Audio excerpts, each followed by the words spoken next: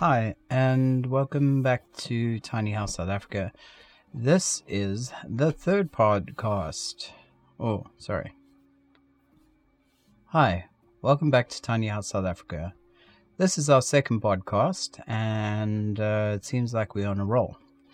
So I just want to introduce this podcast. Is basically this week I'm trying to answer. I've been getting a lot of emails, and the emails have been about where shall I park my tiny house. And, I just think it involves a little bit more thought than just saying, hey, you can park it over here. So in this week's episode, I try to just cover, first of all, how I got to where I am.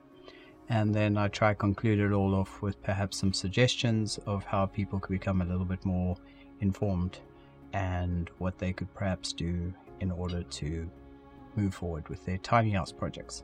So thank you for listening once again, much appreciated. You can actually find this in video format on my Instagram, Tiny House South Africa, or on my YouTube under my name, Garth Ensley.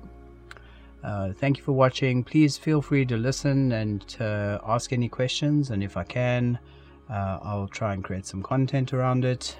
Also, I'm trying to get some other friends involved, and I've got Emma lined up to be my first podcast interviewee to broaden your perspective of Tiny House South Africa. So without ado, here we go, podcast number 2, and hope you enjoy it. Thanks a lot. Hi everyone, Garth here from Tiny House South Africa.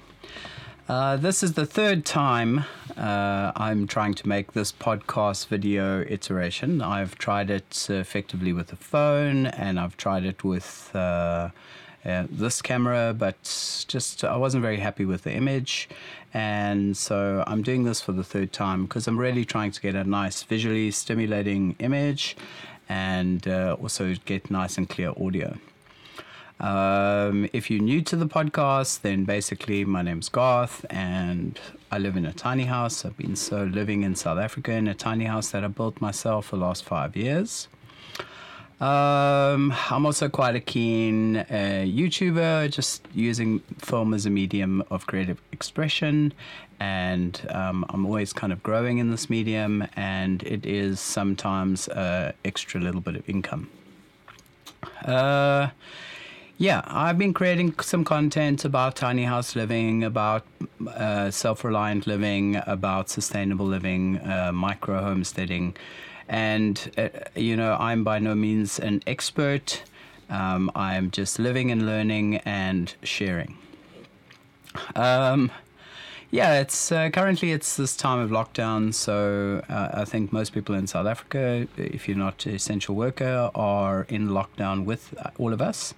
And personally, our lockdown has been not much of a change for us. It actually has been quite a relief. It's been lovely to be at home. I can't have excuses to be distracted. I've been doing a lot of work in the garden.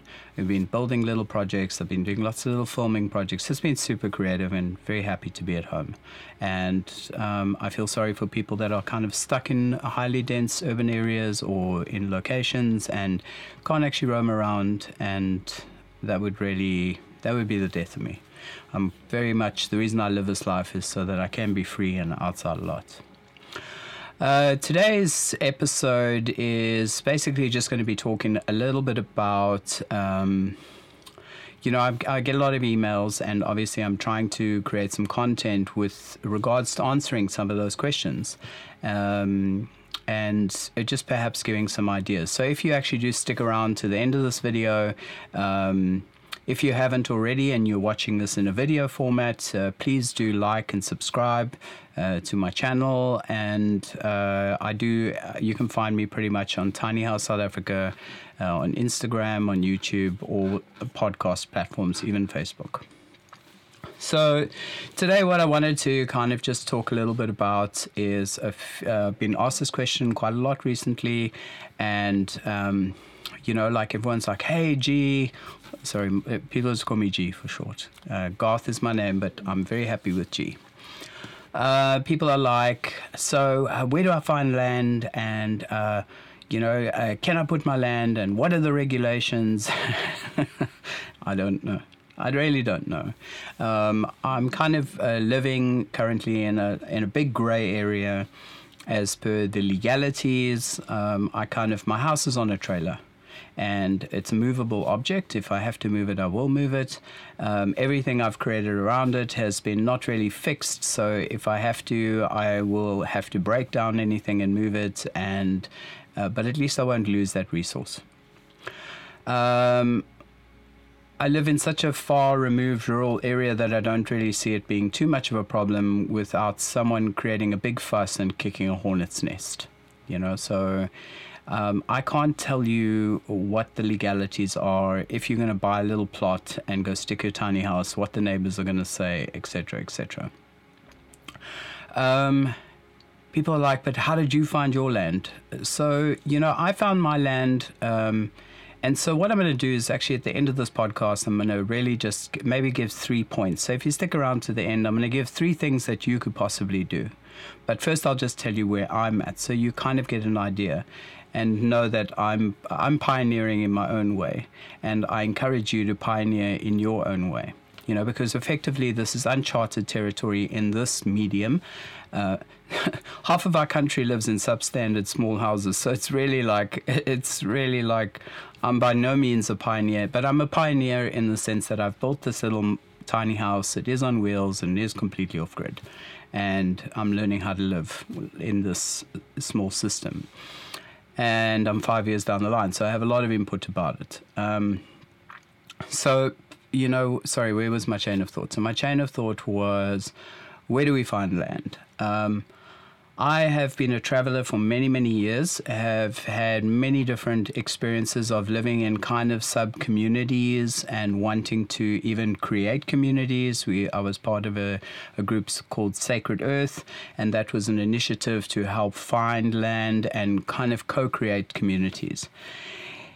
Creating communities in South Africa is quite a difficult thing because, we have very little social systems, social safety nets. And the problem is where there tends to be lots of land, the land tends to be cheap and removed from any form of economics. Whereas the closer you are to urbanized or popular areas, the land is almost too costly. And so it's not a viable way to move forward, because if the land costs too much, then what's the point of moving where you are, unless of getting out of an urban area is what you truly, really want. So really I have relationships with the people that I know. Most of the people that I know are kind of like myself. And so finding a place to park my little house and pay a lease was kind of easy for me. How could that be for you? I would just say, I'm going to give some tips at the end, but you have to start networking, researching. And if you can't find what you're looking for, you need to start creating it for yourself. Okay? So that's kind of how I got to land where I am. South Africa is a huge country, and land is big pieces of land are exceptionally hard to manage and are very resource hungry. So, anyone who rocks up to create some form of a network with people of like mind, or perhaps people that are open to maybe letting out small pieces of land for homesteading or this kind of a experiential sustainable living project, I think there is a huge opportunity for that. But the thing is, rules are really important, and it's not only for the landowner or community creator to have a very clear constitution as to what they want to do. It's for the homesteader or someone to rock up with a very clear plan of how they are going to operate. How am I going to deal with my power, my water, how to get to my place, all of these kind of things. You need to really, really think it out. And I think that's where it becomes kind of like a little bit of gray area, because a lot of people are like, oh, Instagram, tiny house, beautiful, sustainable living, micro living, minimalistic living.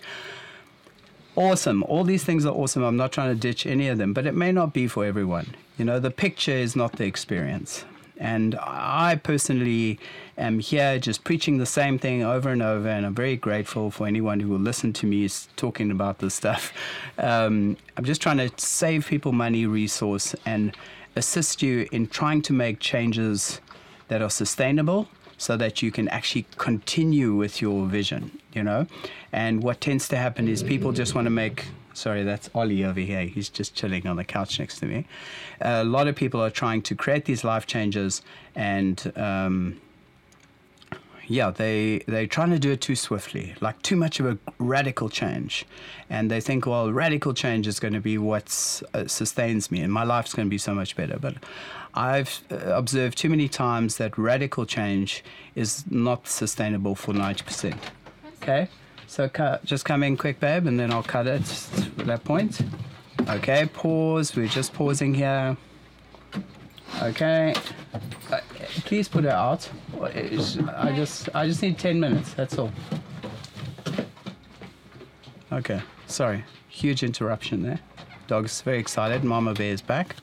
Okay. So, yeah, just trying to encourage people to really think about what it is they're wanting to do.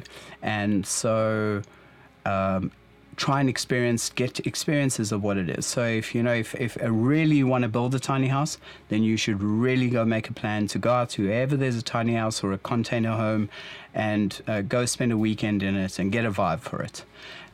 If you're going to build one, you got to think about the nuts and bolts. Where are my tools? Where am I going to build it? Have I got any experience? You don't need experience. I mean, I built this house. I'm by no means a carpenter, and it's not rocket science, but it is possible, but it takes time. Patience will be your greatest asset, and it will also save you a lot of money. If you're one of the few people that have enough money to just buy it and get the car that's necessary and buy the piece of land, rock and roll, you continue. But for the majority of us that don't have that valuable resource, you can do it with patience, and you can do it very practically. I almost try to talk people down from trying to just build a house and get in it to perhaps trying to, so here will come some of the points that I'm trying to say. Instead of, so let's just say you're really unhappy, you're living in an urban area, you want to get out. I would say if you can deal with that unhappiness or know for certain what it is that's making you unhappy where you are, and you can kind of deal with it there and slowly make changes to move away from that, it's going to be much more sustainable than going, all my problems are here, I'm going to go there.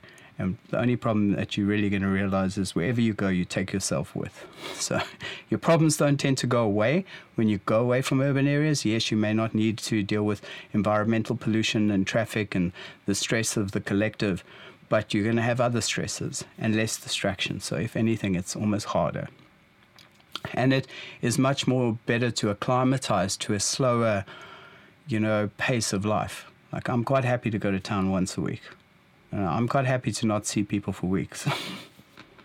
I'm not saying that's how you are, but like to get an idea of the difference. So that I just want to talk a little bit. So the idea of this one, and I'm going to end up shortly. I don't want to keep these things too long, but yeah. So it's just, how do I get land?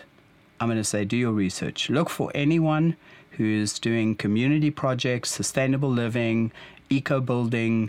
There might even be people that are trying to create tiny house villages. If you're going to be interested in anything like that, please know that this way of life there are many benefits, but it's mostly because it's if you can own your own home, and it can be a cost-effective way of living.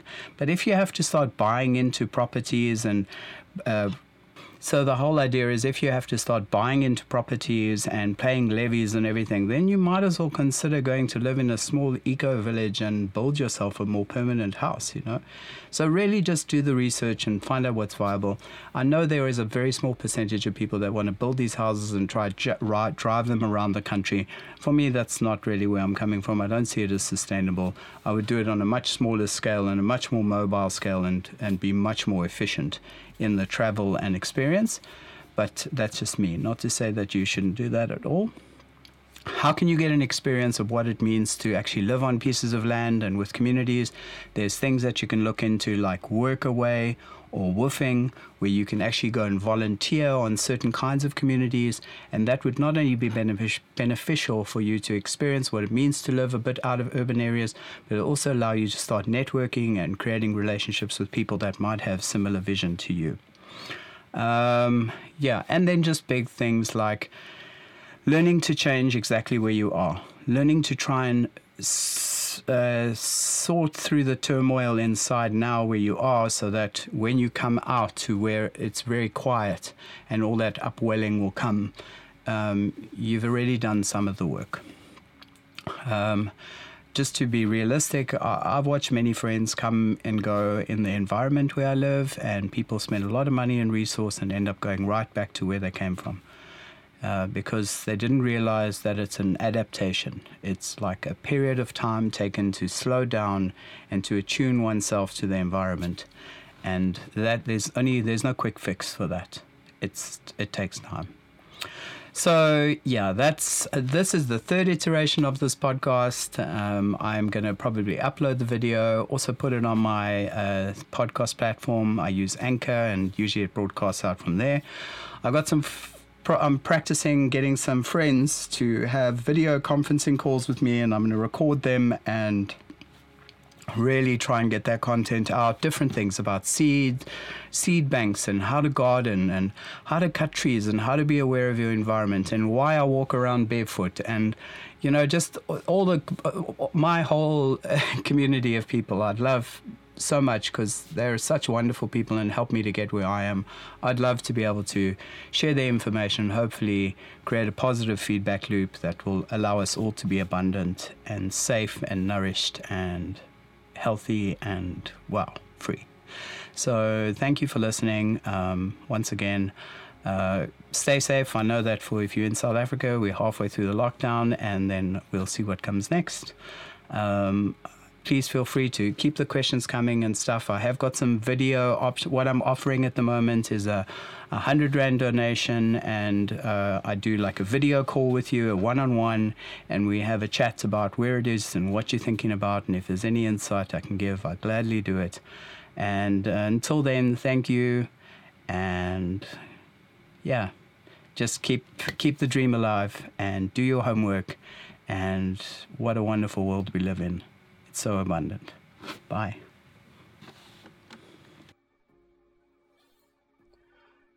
Great. So that's the end of podcast number 2. Thank you for listening. Once again, remember to follow us on Facebook, Instagram, YouTube, to keep up to date.